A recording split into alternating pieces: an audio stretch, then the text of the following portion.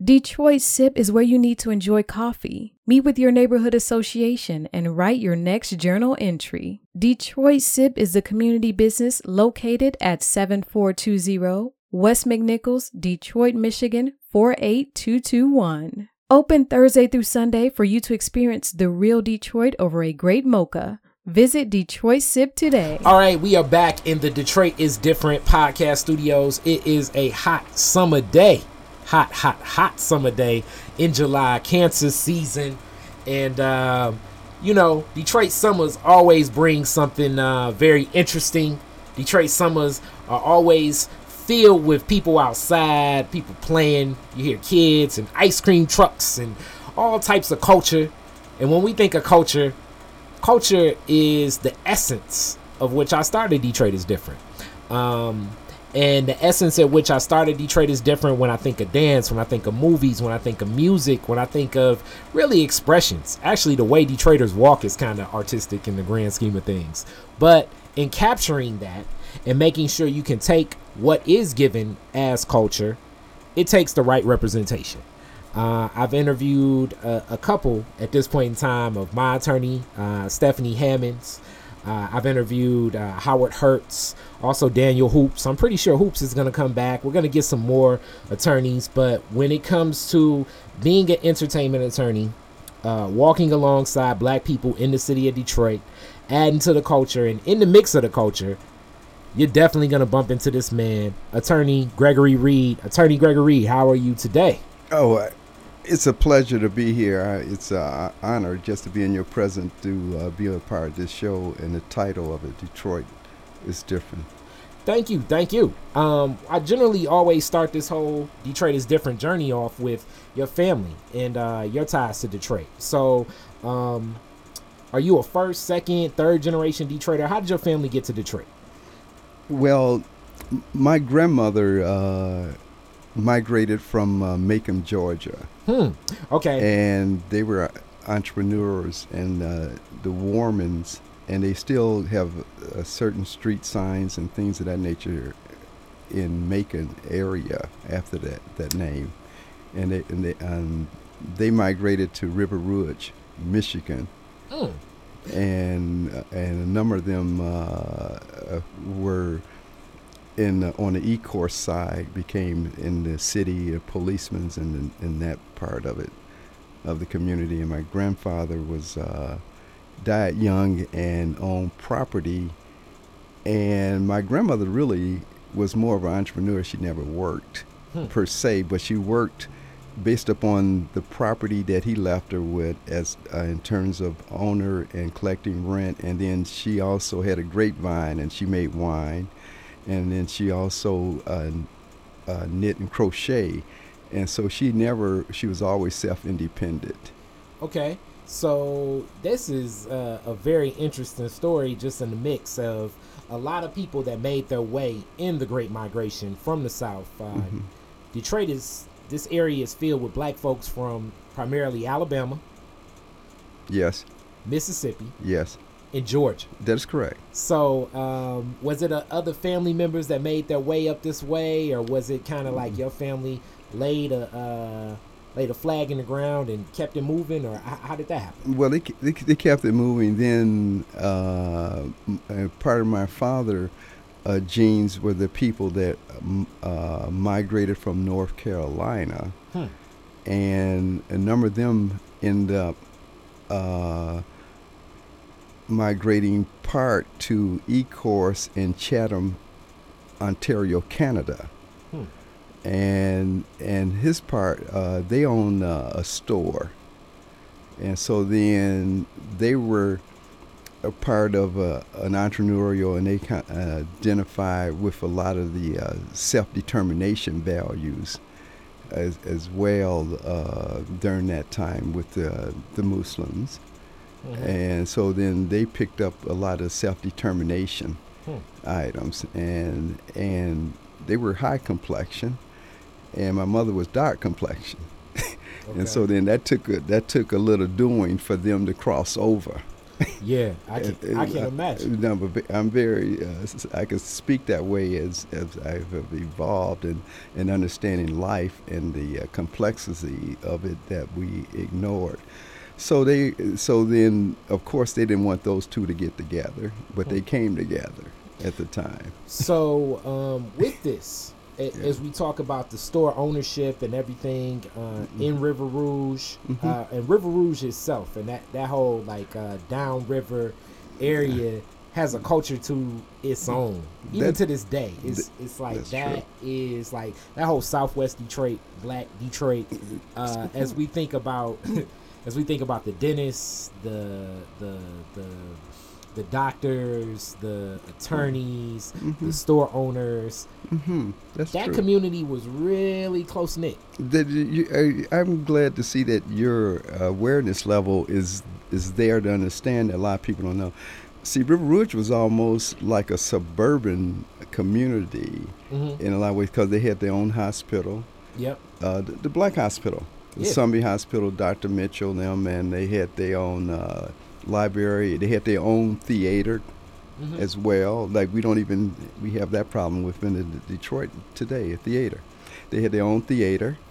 Then you could play sports, organized sports with the other schools, or the majority of the white schools, but they started off boxing and wrestling organized from the first grade, and they played organized sports with uniforms and traveling in the 5th grade. A lot of people don't know that in boxing. And when we moved to Southwest Detroit, we crossed over without underhandedly to stay in the River Rouge mix.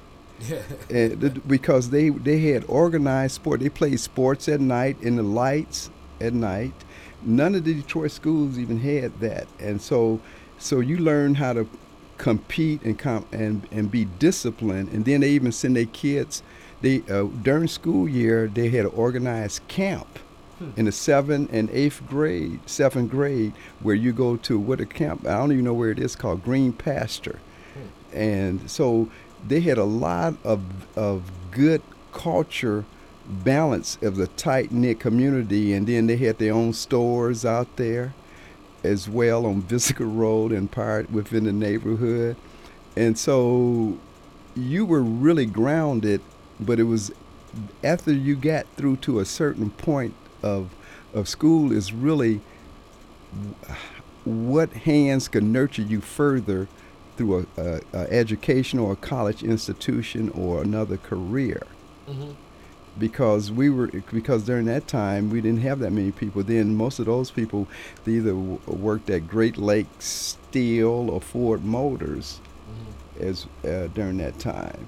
And so education was not on the horizon, so to speak. So my sister became the first to go to Central State, Ohio.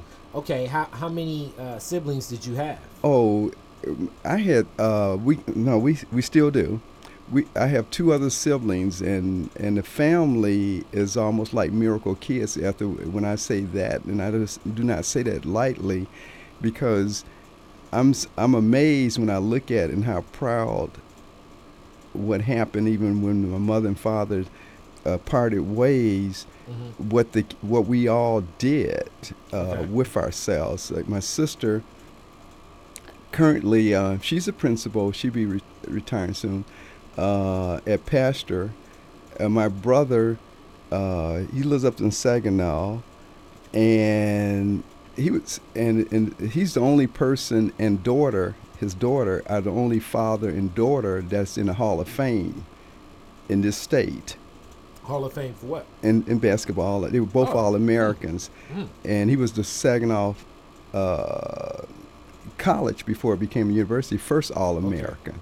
He led the nation in scoring, and then he became a court counselor in the juvenile system as well. And then his daughter was Miss Basketball, as well as was invited to the Olympics when she was only in the 9th grade. And the politics do not let high schoolers into the basketball arena in the 9th grade, and so she was invited out twice. She runs a tutorial counseling program today in the city of Detroit, but she was Miss Basketball of the state, and she's inducted in the Hall of Fame. Okay. And so then with the three of us, there are 10 degrees just with the three of us. Wow.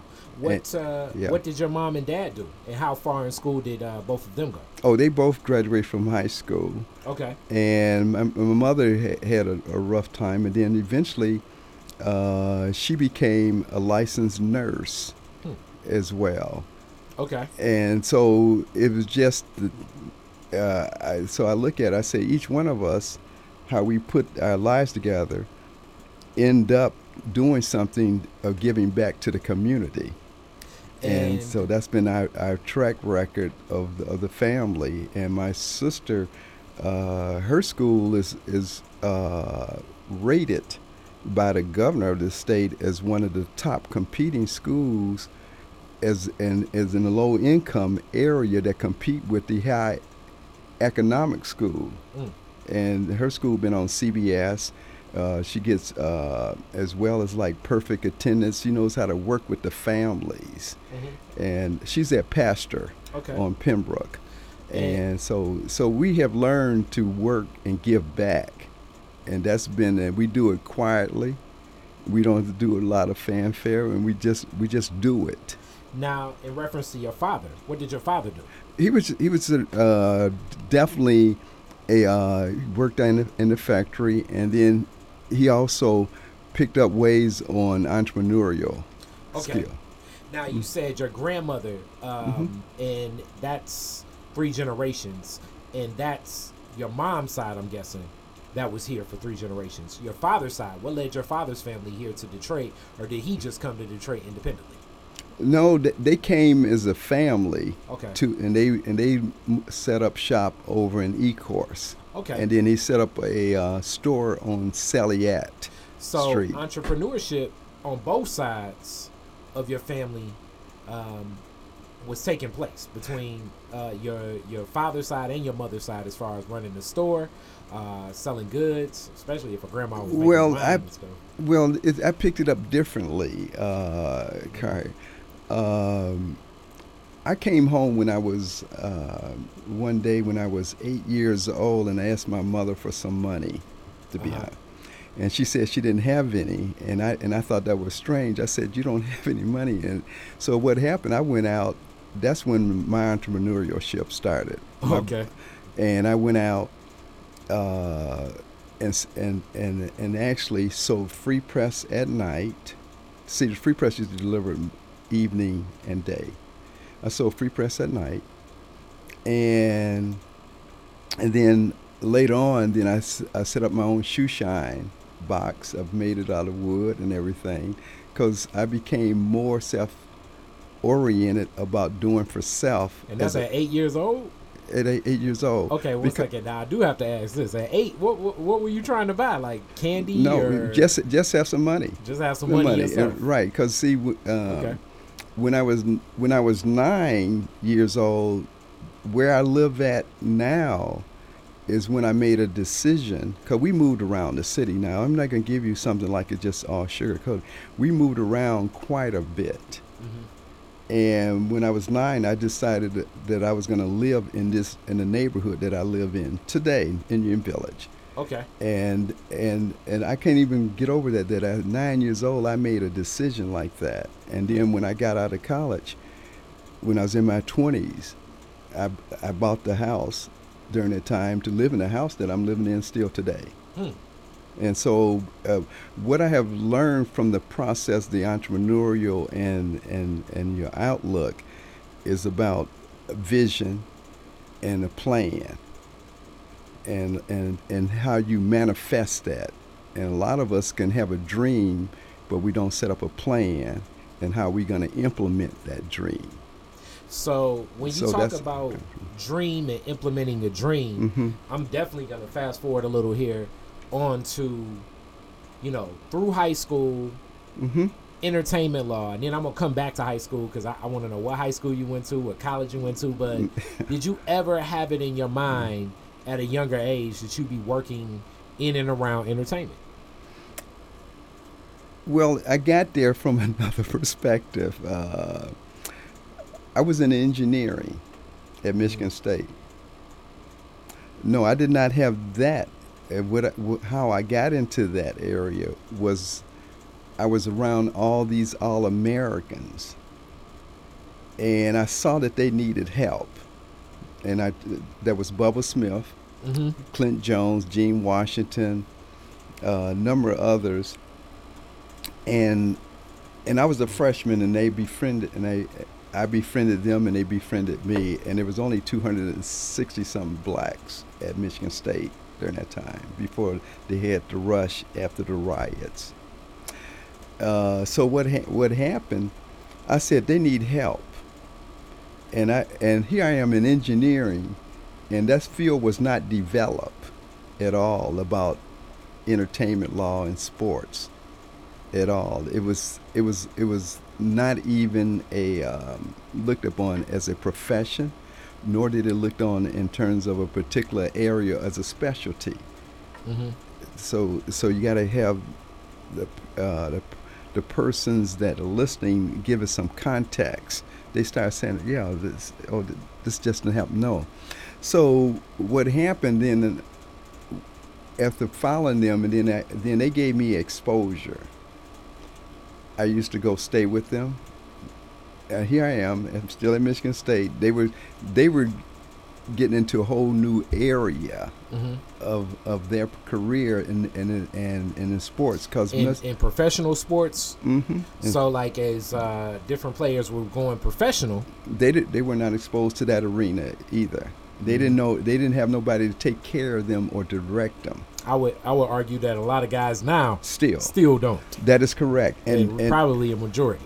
You're right, and so you're 100% right. And so what happened? Someone to teach them how to handle themselves, how to handle their resources. Now I'm just learning a little bit of economics.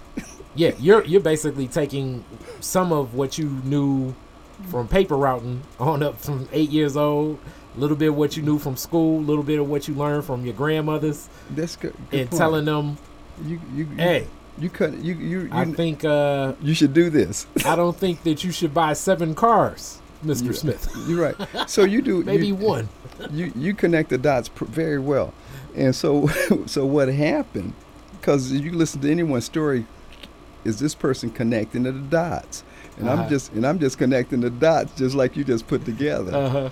And so, because I don't know, I just learning, because we all give what we come from a reference point. Okay. Now this is the other strain of not just athletes, but just a lot of, but especially athletes. And we even spoke to Joe Louis, as I'm familiar with some of his family here too. But athletes become athletes, and now they didn't know they had so many cousins that come up out the woodwork, and cousins that just got a baby, diaper money and this, that, and the other. As these new expenses present themselves. Yeah, they do.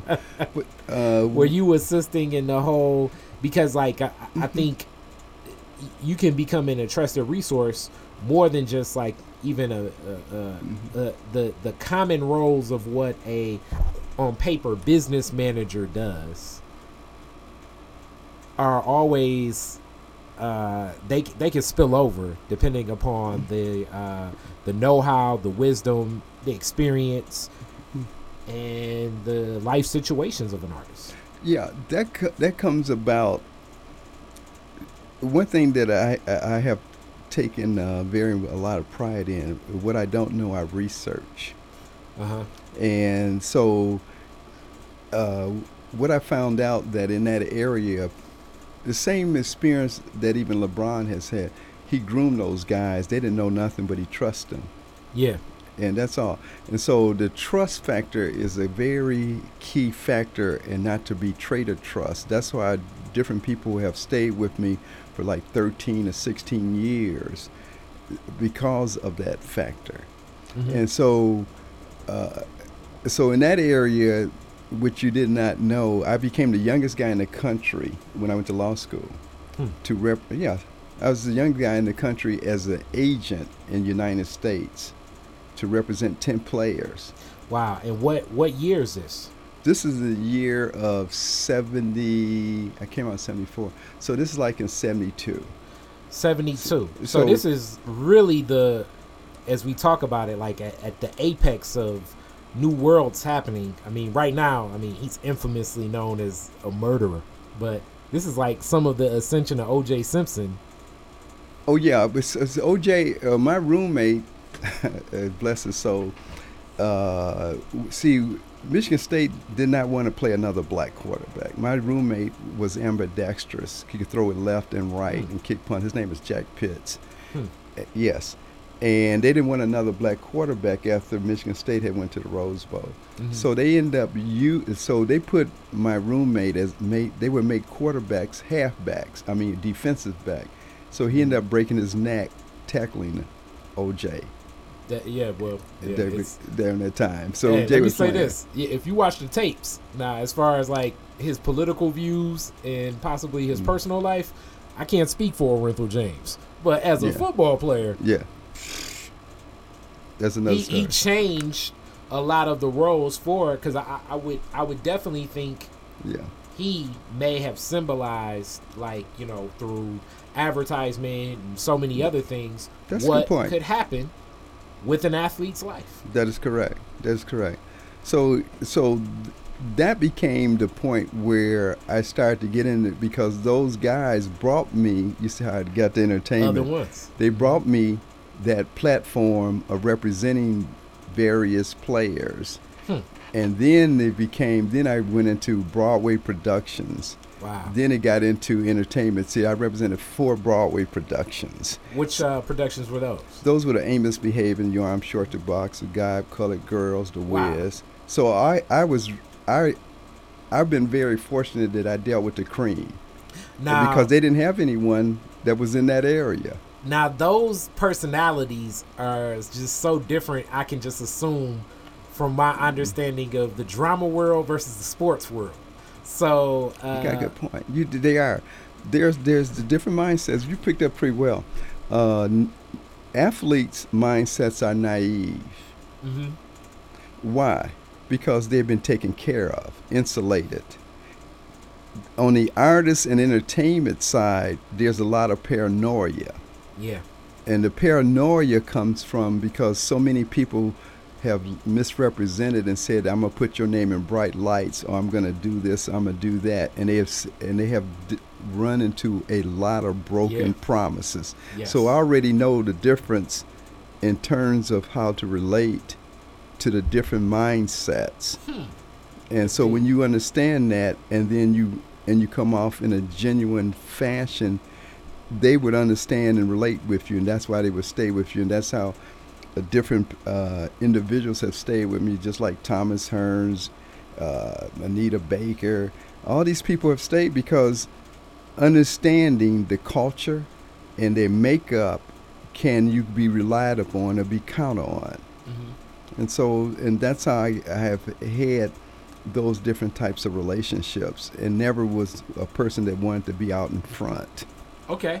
Now, as you talk about the not being out in front, your image becomes more out in front as That's people true. Have spoken highly of you, working with you. That's true. It kind of becomes one of those things of like, so what do you use? I use this. I use that. I work with Attorney Reed. So that's how it happened. But other than that, as opposed to a lot of people wanted to go into the area, and they think that's what it is. But I'm a business-oriented person. I don't want to be there. And just like when I mentor Stephanie Hammonds, her personality was the same persona as mine. We just enjoy taking care of the person more than anything, because we felt that if you handle this person right, they can make a difference. That is really the key. Now, now let's go a little bit through the other journey. Let's go back. High school. What high school did you go to? I went to Southwestern, and yes, Okay. Southwestern. We lived on over, and I was living on the. I was staying in Southwest Detroit. Then we moved on the east side. Okay. And I used to catch the bus from the east side. Oh man, that was dangerous. to Southwestern High School, and that was, and I'm glad I did, because Southwest, yeah. I used to get up around about 4 or 5 in the morning in order to get to school for a reason. Time out. Repeat what you just said for everyone sitting around thinking to themselves, I don't feel like going to class today. Oh yeah, I used to get up 4:30 and 5 in the morning. 4:30 in the morning. Well, I had a reason, because we were catching the bus. The other side, there were no cars, like you can catch a car and drive. What part of the east side were you staying? I would stand at the edge, or where the black bottom is. Oh, okay. I learned a lot about the east side, because we stayed on the east side one time, other time before. But that was Black Bottom when I was learning what Black Bottom was during the time. What buses were you take? Did you have to do like 3 transfers? Oh, no, I take the Vernon. Okay. Downtown. Okay. You're really getting in the grits. and did I get a transfer and catch the 4th Street bus down 4th Street and get off? But I had a reason for getting up at that time as well, because I had so much pride that I didn't want to carry a lunch. I used to put away all the milk for the whole school to get a free lunch. Wow. That's how I earned my lunch. That's real. Hey, that's good. And I can imagine the 4th Street back in the 60s was hard, because there was so many, I can imagine it was like, what's that, like factories at every corner. They were probably pulling the string the whole way through. How you know that? Just because it's still industrial. And I assume back then people were like, I'm not driving to work. I'm going to take the bus. No. So all that work ethics still stays with me today, from 8 years old. Okay. And it's the work ethic. See, one thing I have learned, that a lot of times people think you're successful in a way, but it really is the discipline. The discipline and not being distracted. And I took that same, see, we easily get distracted. Yeah. Even today as professional, we have so much social media distractions. Yeah. And so I have learned to harness that. Then I say, well, you're distracted. You got to tell yourself that you're distracted. You got to prioritize. You got to put your priorities together. Now, this is still goes on today in terms of knowing how to implement and fulfill whatever it is as your objective. Okay, now college after high school, which hopefully you were definitely not taking the bus like that in college. Hopefully you could just walk to class. But where did you go to college? I went to Michigan State, and that was based upon I didn't want to go. I wanted to go there. I really wanted to go to U of M at first, but I'm glad I went to Michigan State. I know people that went to State right now are like, what? You wanted to go to U of M first? Oh, yeah. But see, U of M had such an elitist. When a guy came to recruit at Southwestern, I literally cried because they say, we'll let Mr. Reed in any department at U of M except engineering. Because they had a 5-year program, and they said, no, I don't think you can make it. So I went to Michigan State to go in engineering based on Miss Whitley. She wanted me to go to Hampton, and I didn't know anything about Hampton. See, I was class president. I did well in high school. I finished number 3 out of the whole class body. Okay. In terms of academics, and she got me money and everything, and I went to Michigan State. So I did well. I won vocational. I had a special curriculum they designed for me. I didn't have a college prep. I had part college prep, and I had vocational. So I was good with my hands. I won a lot of state awards in terms of how to machine lathe. So your mind was just straight up in engineering then? Well, it could be, and I just learned science was more I was more attracted to. Okay. The point that that a lot of people know, the reason why I write books, to be honest about it, because the weakness that I had was writing. And whatever I feared, I have always learned to confront. And I would challenge myself. So that's how I got into writing books. Ain't that something? That's an interesting way to dive right on in. Now, on campus, was it the fact that the other guys knew that your brother was an athlete? What drew the athletes to you as far as somebody they could listen to and a voice of reason? Well, that's a good point. You're pretty good. Well, first of all, I generally would hang in that area. One reason, because I played sports, but I was not as good as my brother. My brother was exceptional. He played varsity football and basketball in the 9th grade. Wow. And so I set a record. I was on reserve. Did he play against, because like I'm thinking era and everything.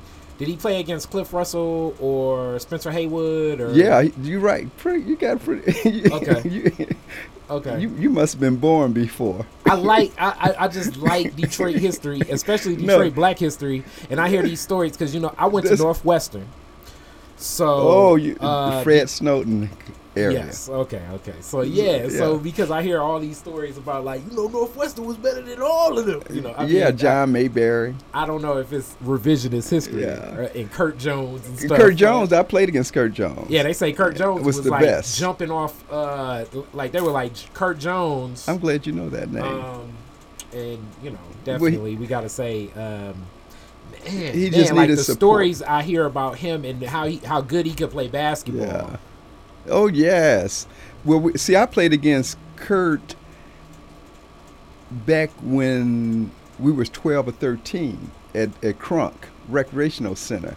When I was Southwestern Southwestern, they used to bring us over, so we were exposed to sports. So my game plan was that I was going to go to college either by sports or academics. And my brother excelled in the sports. Okay. And I did not excel as your brother. As my brother. Yeah. so it's here I am playing on reserve, and he's young. He was younger than I am. Okay. And he's playing varsity. Wow. Football and basketball. Because I assume those days going up against people like Chokwe and Cliff Russell and Spencer Haywood, like the stories I hear about Spencer Haywood and Kurt Jones, I wish I could have been alive to like see them play in high school. They make it seem like they dropped like 60 points in a half because they end up going towards Southwestern and Persian. They end up playing each other going towards the state final. And that when my brother was on the team playing against Spencer. Oh man, I never knew that Southwestern was the team that they were facing going to. So that means your brother's team had to be real good then. Oh, he was good, and him and a guy named Charles Herb. Southwestern, when I was in the 11th grade, they brought me up from the reserve, and we went to the state finals in Southfield. We were not prepared because we were one of the few schools went all the way up to Lansing. Now I'm in 11th grade, and they playing in the state. And the guys stayed up late at night playing cards and not recognizing getting rest. Southfield came and put a whooping on Southwestern. And they were not prepared. It's just like exposure, grooming a person, getting them ready. You in a whole different lane of life. It's the same way in terms of our community. When you get into another lane, you got to start doing a different preparation, and you got to do a different implementation. You cannot do what got you there. You have to improve that on what you got. Yeah, I've definitely heard a story or two about Michael Jordan's days as a Chicago Bull and some hard partying, but still the next day still being able to go out and do something. Wipe them clean. Yes. Isaiah Thomas, Lawrence Taylor. But yeah, all of this stuff. I love sports and just the competitive nature of it. And like what you say, it's like the mental, because sometimes you can. That's what it is. The mind, as they say, your basketball IQ, especially with basketball and boxing especially. Like if you know more, you really can outwork guys. I had maybe a 20-minute conversation the other day about to me, it's like Michael Moore should have beat George Foreman that day, but I just think George Foreman just knew more about the angles in boxing. I mean, he was an old man, but he knew more about.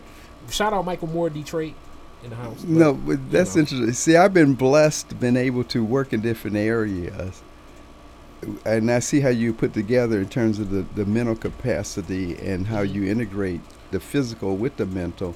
See, and see, I represented the only lawyer in the United States to represent 6 world champions. And so to see, you can see now, you start to say, what is, I have evolved in terms of the industry and where things were at different times. Yeah. That's all was happening from Broadway plays when there were no black touring companies. You can't say you working in the play area. Yeah. So then the boxing has changed. So because then I helped Emanuel Stewart to help build. He went and recruited me when he was starting off Crunk, and then I had the first book in this country on negotiating contracts for athletes and entertainers. I wrote the first book promoted by the White Bar, the American Bar Association. I was the only reference that they could cite when they had their first entertainment forum that was set up in America. Never knew this. Never knew on both fronts. I knew you worked with Emanuel Stewart in most of the camp, but I never knew he sought you out based on that book. But that makes he was. Emanuel Stewart made a lot of good business decisions. The more I hear about it. Yes, he did. He was business oriented, and what happened? He met me at a party, and I went there, and it was at Shoreline East apartment on East Jefferson, and I don't even know Shoreline East. Where is that at? I'm thinking to myself, Shoreline East. The Shoreline is next where you got just before you get to Jeffersonia. Oh, I know exactly where that's at. Okay. Now I know exactly where that's at. Okay. And so when the community was our community was a lot of tightly knitted, and we had more organizations doing certain things that were out there, like Irma Henderson had organization, all these, and so we learned, like even around those type of people, Joanne Watson learned around by being around in those circles. That's how we got where we are today, because we were groomed and nurtured. It was a more perpetuating situation than fragmented. So what happened? I'm there, and Emanuel had all these boxers. They were amateurs, and he wanted to groom them to the next level, and he was just changing over. So he saw me at this, and he knew I had the book, and he said, "Hey, I want to talk to you." So what he did, he took me out. He would sit down with me. He was analyzing. He would assess, and then he got a feel of comfort, and so he met with me, sit down a couple of times, kept doing this, and then he called his wife out during the time, and we went to lunch at the Majestic on Woodward Avenue. Okay. And he had a brown paper bag. He pushed the paper bag, and he pushed it on his side, and his wife was there. He said, "This man gonna take care of our life." And because he had went through a process with me. Then after he had tried me out for the next couple of years, then he turned 18-year-old Thomas Hearns. He said, "Tommy, he's gonna take care of you." So then that's how I got into the boxing arena. Yeah. And that's how I ended up representing these various champions, because then people start, "Oh yes," but Thomas was not the first champion that I represented. Hilmer Kente became the first champion. I represented him. Yeah. But before them, what happened, they got in they were going to put on the world championship here, and they were going to, and the IRS was going to stop the fight. So I ended up representing Pepino Cuevas as the champion, fighting Thomas Hearns. Wow. So I had to go and resolve that whole matter, or they were going to stop the fight, and that's how the fight took place, because I was doing the work behind the scene in order for them to release the whole thing that the IRS had stopped. Now of this, because I know basketball was something that you were into, and you saw boxing at Crunk and everything like that. Good point. Were you a boxing fan of at the time, or were you just was? I was a business person understanding sports and contracts. Oh, okay. And I was able to put that together, but I didn't know. Yeah, but then I ended up getting into the basketball. I was the only agent in America, black, that represented a lottery pick, and that player was a product of my brother's. His name was Mark Macon. Okay. And that's how, because see, my brother was, before the Fab Five came, my brother's the one that created the Fab Five. A lot of people. And you say, well, how's that? Because he was before Chris Webber and all the other players came, Jalen and all of them, he had he had 5 freshmen he took to the state finals in high school, and that's where the word it was coined. Okay. He had 5 freshmen in the state finals at U of M on the court. And the announcer say, he got the Fab Five. Wow. And that was way before that came. See, one thing that I admire about my brother is that we look at things from a mental and a spiritual point of balancing a person. Mm-hmm. And so those players that was freshmen, that was Mark Macon, a guy named Sean, I don't remember the other guy, and some of those, 2 of those, his players are doctors today. Wow. See, we would give them gold journals books. I got my brother into with gold journals in terms of spiritually balancing a person before you put them out there on the court.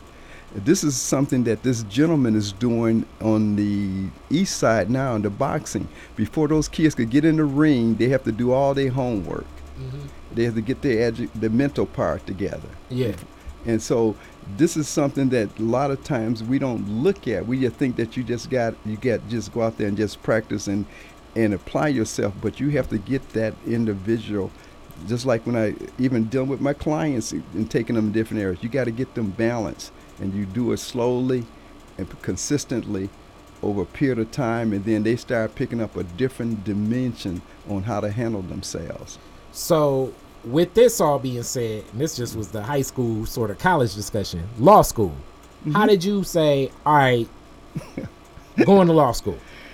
Because first off, even just taking the test to get into law school, as my little sister is getting ready to take that test now, you have to have a strong presence of mind, as the test it's not like right or wrong. It's way more you get into I'm gonna coin this from a great friend, brilliantly intelligent, of attorney Todd Russell Perkins, of like, law is like a strange bird.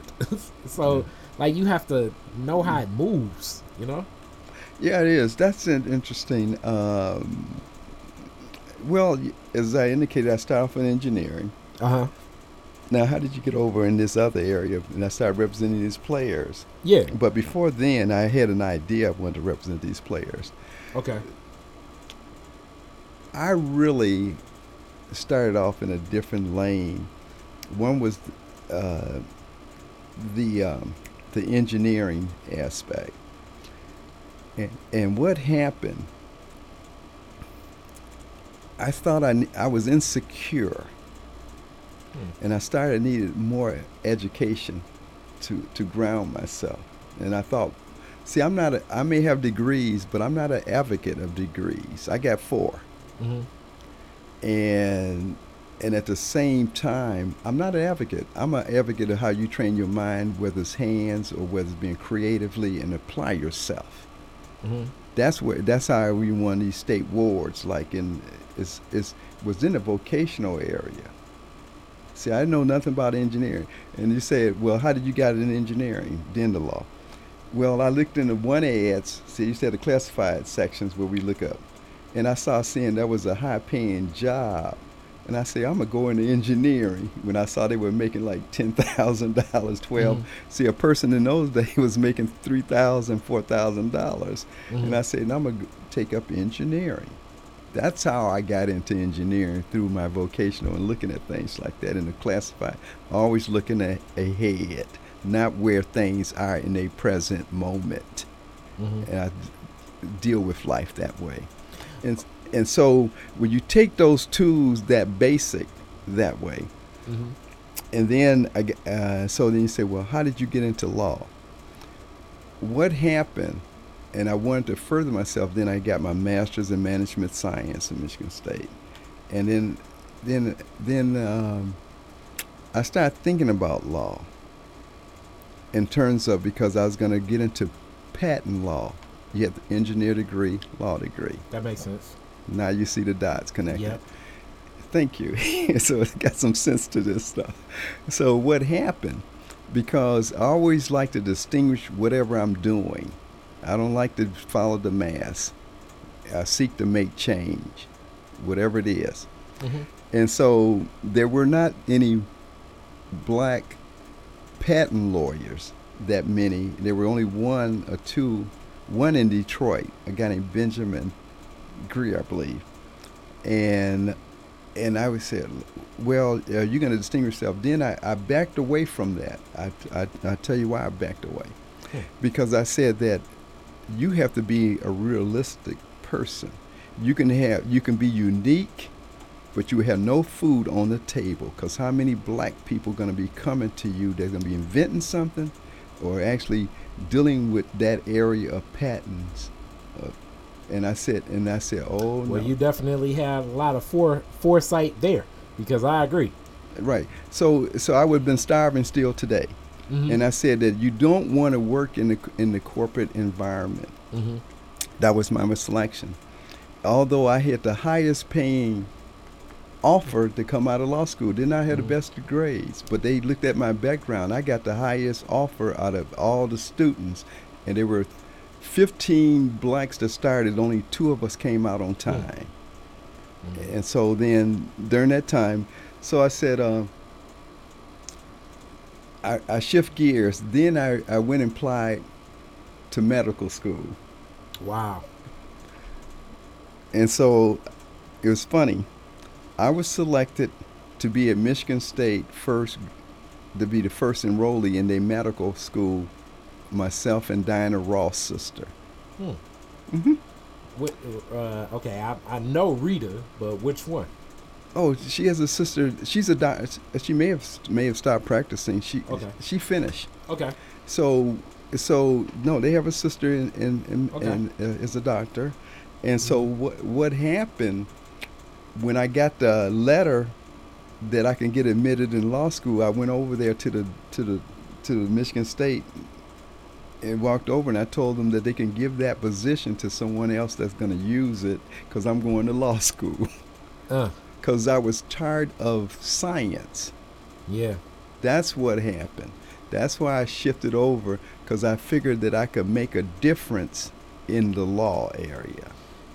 That's why I thought I could create more impact, helping people. And so I gave away the medical field in order to opt into the law field. And since then, you've been running with it ever since. That's so, it's now, strange, yeah. Now, you start off with a lot of the sports, then you end up into theater.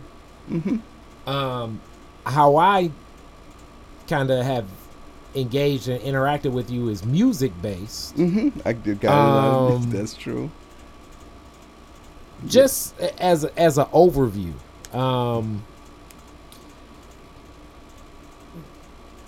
when it comes to contracts and intellectual property, so for the people listening to this, like I always say, and people always ask me, like, you have an attorney, attorneys cost a lot of money, and da da da da, and I'm like, okay, first off, it's intellectual property, It's an idea. So it's about creating an idea, protecting an idea, and then seeking to license that idea, and then how that idea will be used. And even in that what I, in my mind, is a simple explanation of it all, I guess let me break it down even further. A friend of mine wants to do something in animation. So I said, okay, when you write out the animation and you're not going to be the actual artist to make the animation, you want to make sure you're clear about the terms at which you pay, which in a contract, pay is known as consideration for the character that is created. And then also that you are given all rights to these characters.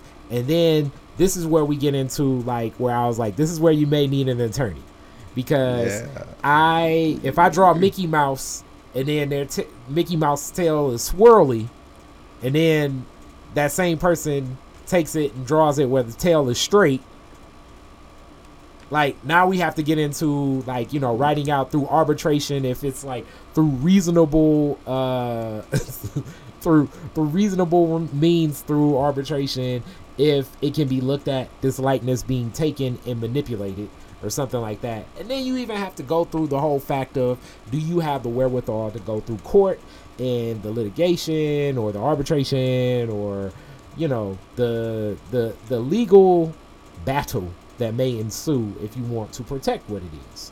Now, that's a big soliloquy to get to a little bit of what you found are some of the difficulties, because I know me working with artists, the most difficult thing always is that oftentimes, this is a generalization, artists could care less about anything other than creating art.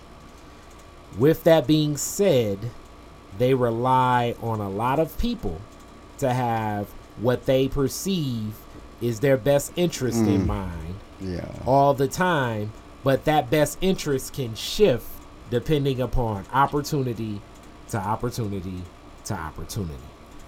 How have you found it working with a lot of artists that may have never looked at, read, don't even know how to start reading a contract, but still know they need an attorney?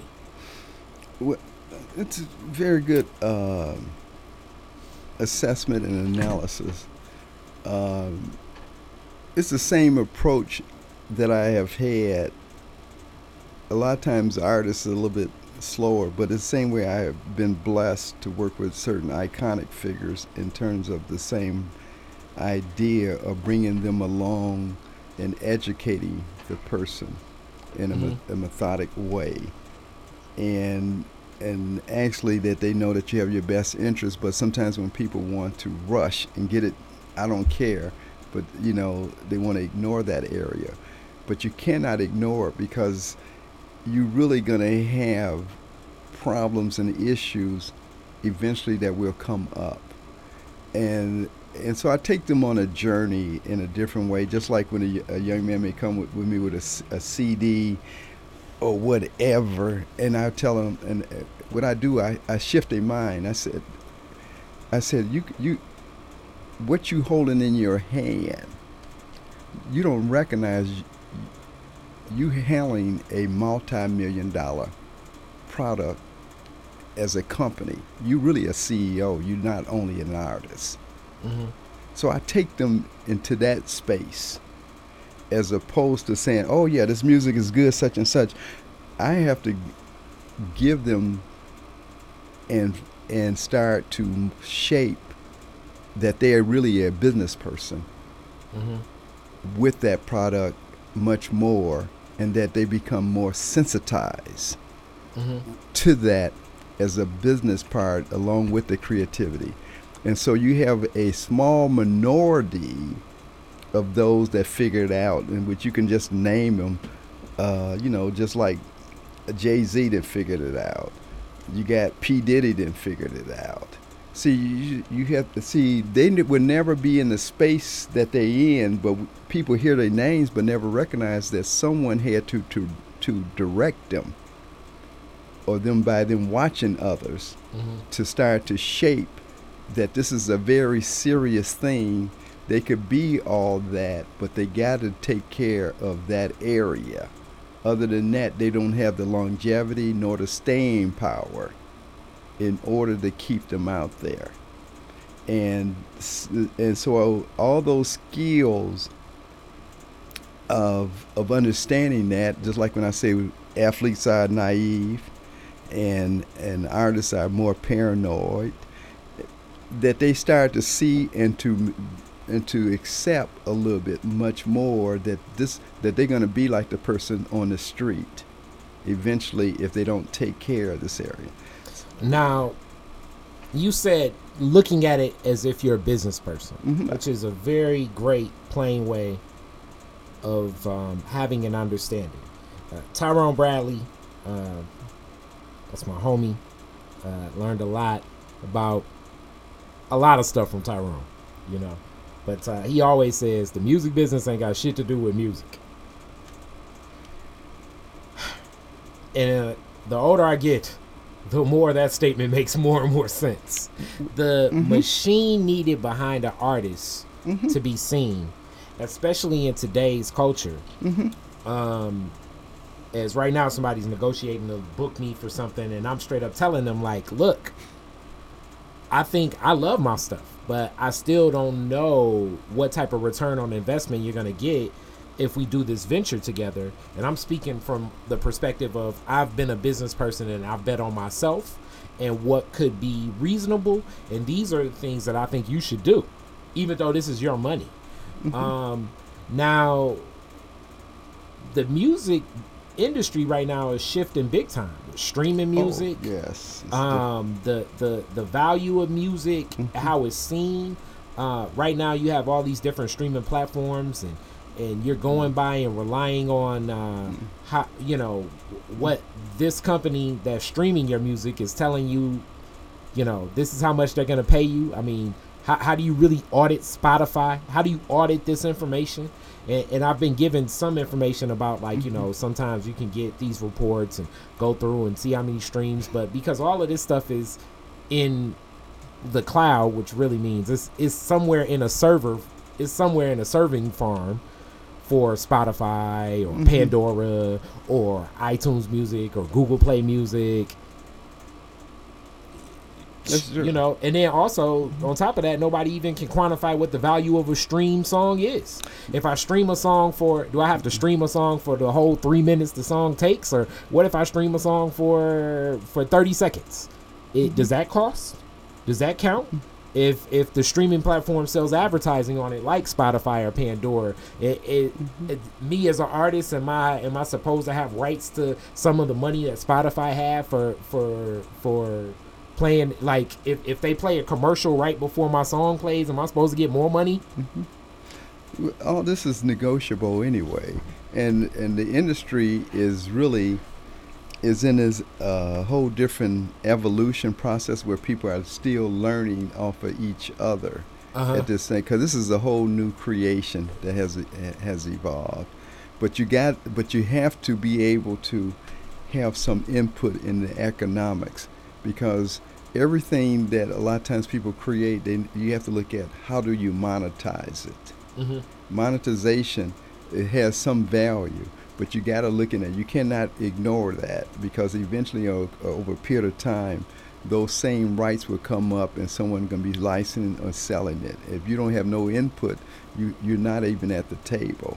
So you might as well start to get a hold of whatever the information that you have and get some grounding and have some interest in it, and because that's what happened to name, image, and likeness over a period of time that people never thought about. They just sign away different things, and that's exactly what I did really for even Mrs. Parks, is just to help her to understand the name, image, and likeness of what the value of who this great person was. And it's tapping right into a person's social capital. And as we get into this, you know, closing out, and we definitely have to have you back to talk about more what you do, but you're also in business. You lead a lot of independent things. Some of your work goes into event Yes. marketing. Yes. It goes into publishing yourself, like books. It's gone into your investment in other ventures and things that people may or may not even be aware of. You have historical collections. Yes. You're not just the sitting up reading contracts and saying yay or nay type of attorney either. Now, your own personal ventures right now. What's inspiring you to keep moving and specifically do a lot of these ventures on behalf of preserving the traditions of Black history and the ethics and principles of what now people, Black excellence? Well, I look at my what I seek to guide or tell someone. I said, you write your own script. You write your story. And the story that I have sought to write for myself is a cultural preservationist. And that codify the entertainment, the intellectual property, the right and image, and the legacy of humanity. And so when you start to understand that denominator of what this person claims to be, it's the same thing that impacts us all, and that is in terms of no great society exists or live without arts, culture, and politics. Every great civilization that has built itself over the centuries of years has got into art, culture, politics, and economics. It's no different than the Egyptians who built the Great Sphinx or the pyramids. That was art, culture, and politics. And that was a civilization no different than the Romans has built as well. Who controls those resources economically becomes self-sustaining in itself to perpetuate the existence of their people. They give them pride and esteem. Our legacy has been suppressed and tarnished and tried to set on the side because the people are so great, and to understand their greatness of who they are, they could do greater things. And so then if you keep them away from that, then you also put them in a position to be exploited and use that natural resources. And so I've always been a part of things that way, whether it's been one way or another. And so that's why the events I've created always have economics tied to it, but it also gives the people esteem that they're doing something worthy of themselves. So it's not about me or Gregory Reed. It's really about, are you making something that can impact and make a difference in humanity and society? And so a lot of times when it's misunderstood because people looking at the surface and not looking at what's there. And that's how people are being misguided, even through the media, constantly, propaganda, or it could be print or digital or audio in some form. They running a game of art, culture, and politics on their side. But then what are you doing as a part of the community to help further along the mission for people to be self-sustaining, independence, in order creating their own goodwill, so then they're not creating violence against one another. And so that's the same way I launched the car cruise. It took me 10 years to study that, to understand the economic impact and why the people would not come across 8 Mile to the city. And so then I created Cruising in the D, because that is a multi-$100 million project that they do, because you get dining, you get hotels, you get merchandising, you get all different things that feeds an economy. See, it's created on the surface as cars, entertainment. But at the same time, it's a driven. So this country is built on entertainment from a business side all the time. So Cruising in the D. Yes. When is that occurring in 2018? Well, Cruising in the D, there's an event even this weekend as a prelude to that. Okay. And that is dealing with women's. Stephanie Hammonds came up with the classic women whips and wheels. And that's the first one. That's going to be at the Detroit Association Women's Club in Midtown, for women to come together, of researchers, engineers, mechanics, people just car enthusiasts, network, social work.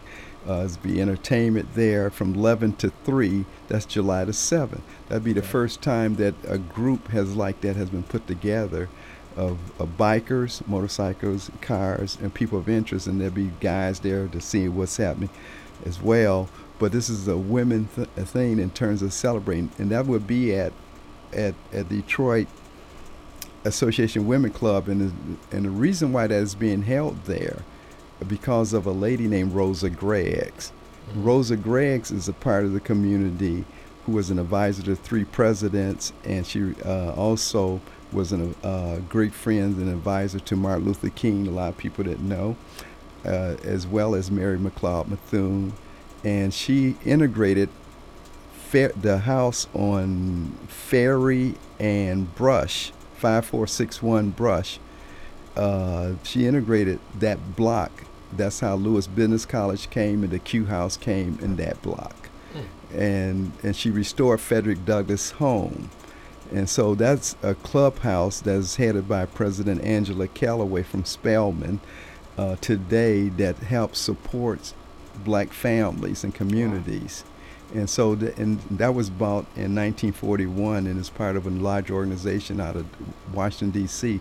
that was founded in 1926. These were they were educated, doer type of women or married into stable families that gave back to the community. Cool. And so they still do that. And so I took on that role of supporting that clubhouse the same way I supported Mrs. Parks.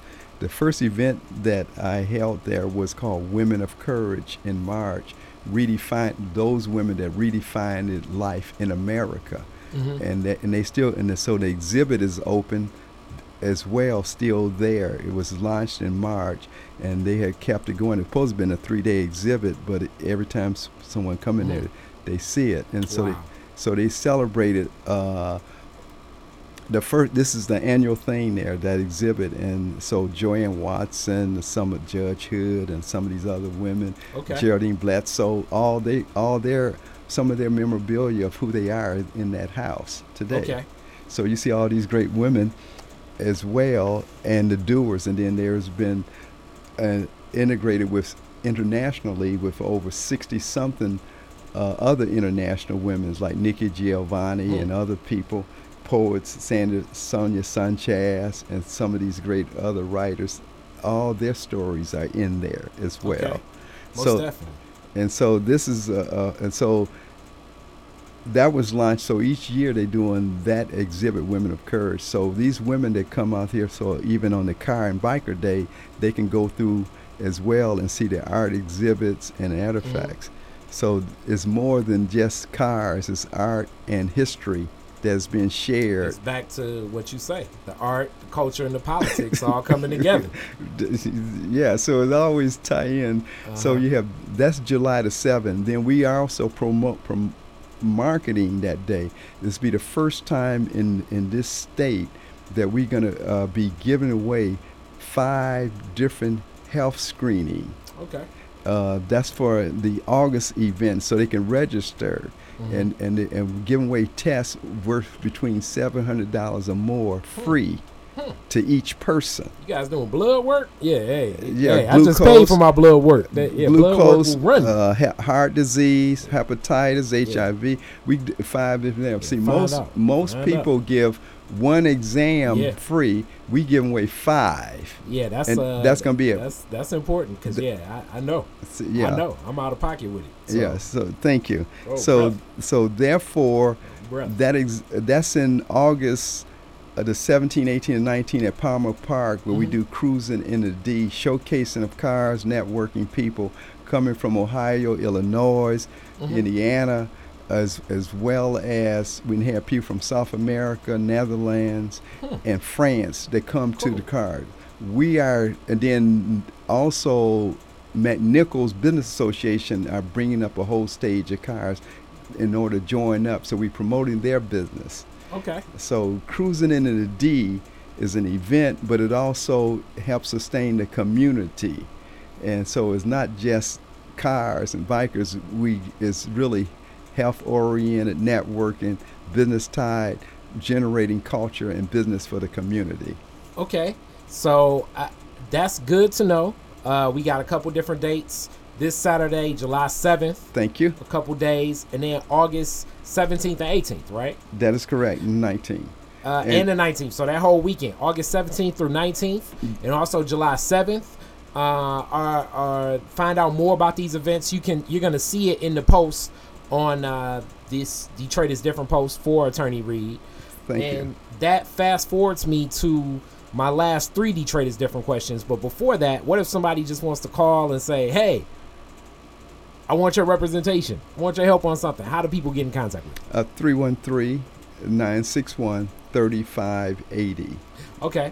All right. Now, classic Detroit is Different questions. I always ask everybody these same 3 questions. What was your very first car? What year, make, and model was the car? And what year did you get it? My very first car was in my senior year. I went out and bought it. The family didn't have a car. Okay. And that was a Buick Skylark convertible. Oh, man, you had a Skylark convertible? Okay, what year? What year? That was 1965. 65. What year was the car? The car was a 64. Okay, so 1 year on you. Yeah. Oh, man. How long did it last? It lasts, I would say around a good 4 or 5 years. I gave the car away to my brother. Why? It was a distraction for me at Michigan State University. And I never completed. I gave him a car away in order for me to be focused. But you did always have that over your little brother for about 10 years, though. It's like, remember I gave you that car, man? Yeah. He was probably happy as ever. So if I ever interview him, he's like, my first car was his first car. So what? You know what? I never thought of until you just said it that way. That was his first car. Where, do you remember the first place you drove when you got it? Well, I remember a couple of things. One is that the longest distance I drove it was all the way to Montgomery, Georgia. I'm trying to think of the city outside of Atlanta. Right outside of Atlanta. Yes. Let's see. What city is right outside of Atlanta?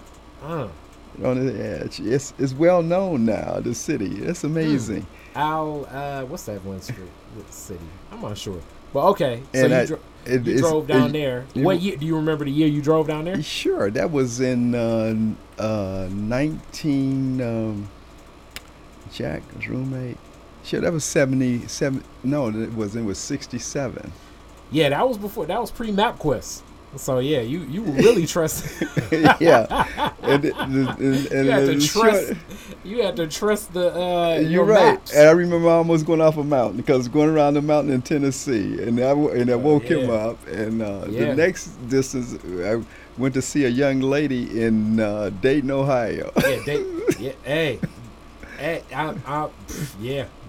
Dating will let you. Most men have learned the city of Detroit because it's like, you get a girlfriend on the east side, and then You'll soon learn the East Side.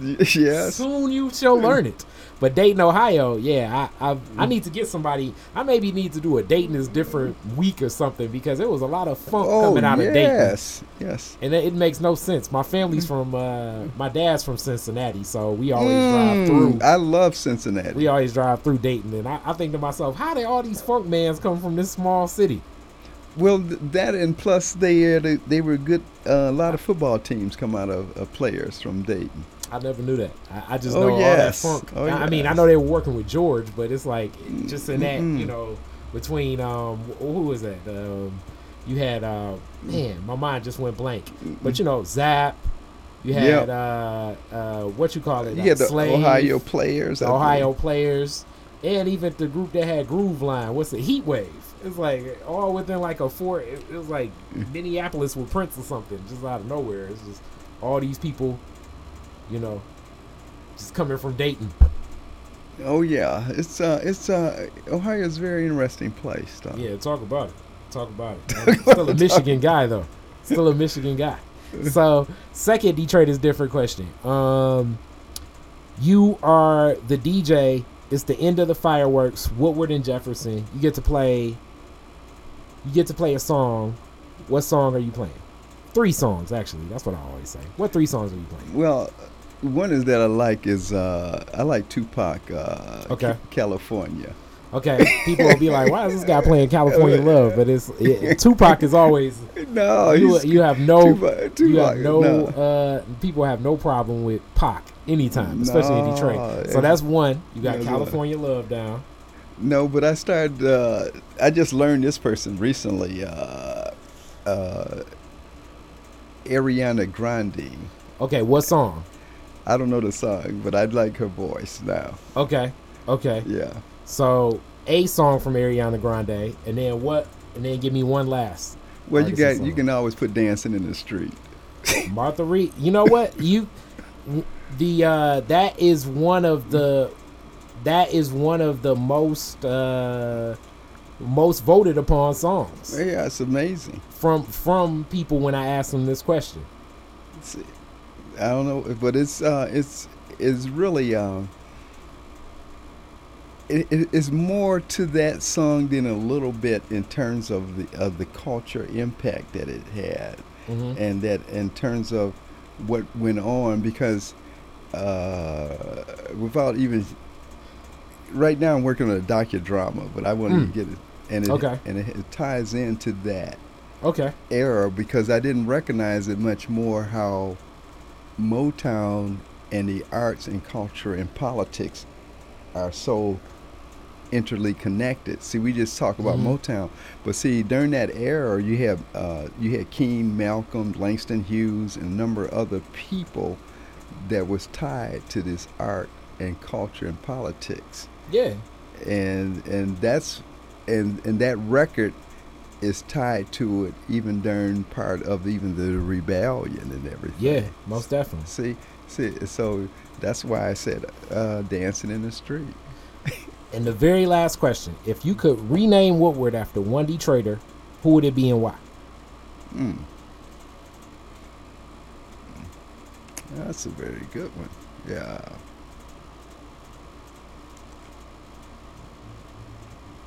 Well, that would be Parks Avenue. Okay. my neighborhood would not like. We would have to keep our name over here.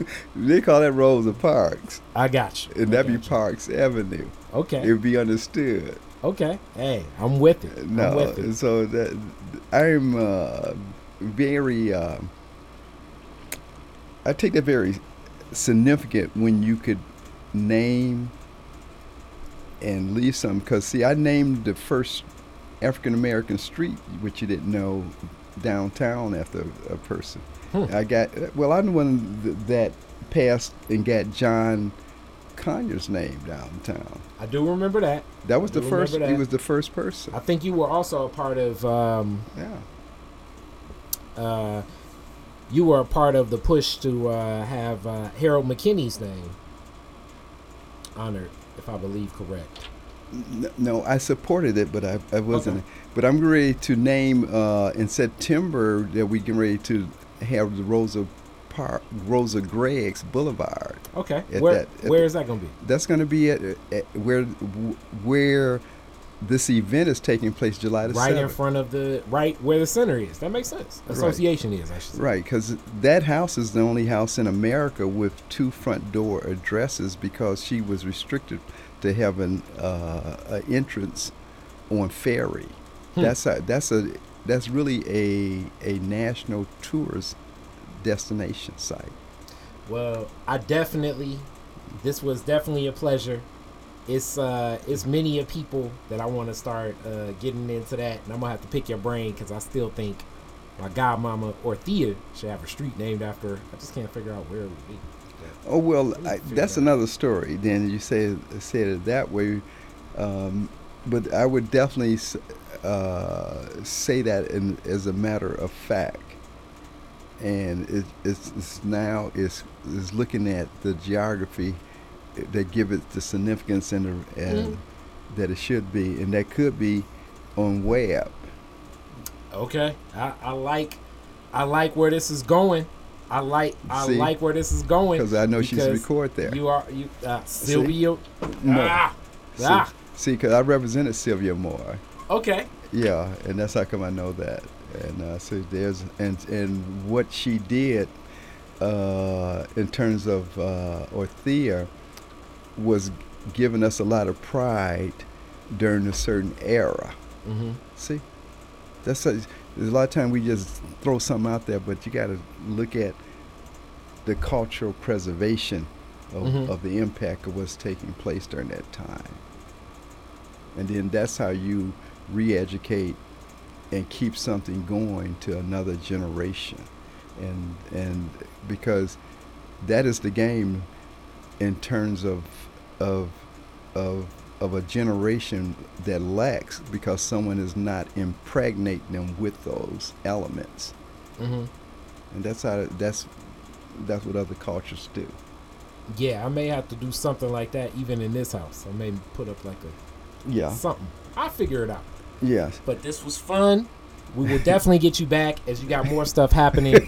Thank you so much. It's a pleasure to be here, and you're a very excellent listener, and you have done your homework. You're really born at a different time zone. Oh yeah, man! I'm just a nerd when it comes to Detroit history and Detroit Black history. Yeah. Like I could have got into nuances, especially when you start talking about those Kurt Jones stories. Some of those stories, it's like, man, y'all just went to Northwestern. He could not have been this good. Oh yes, he was.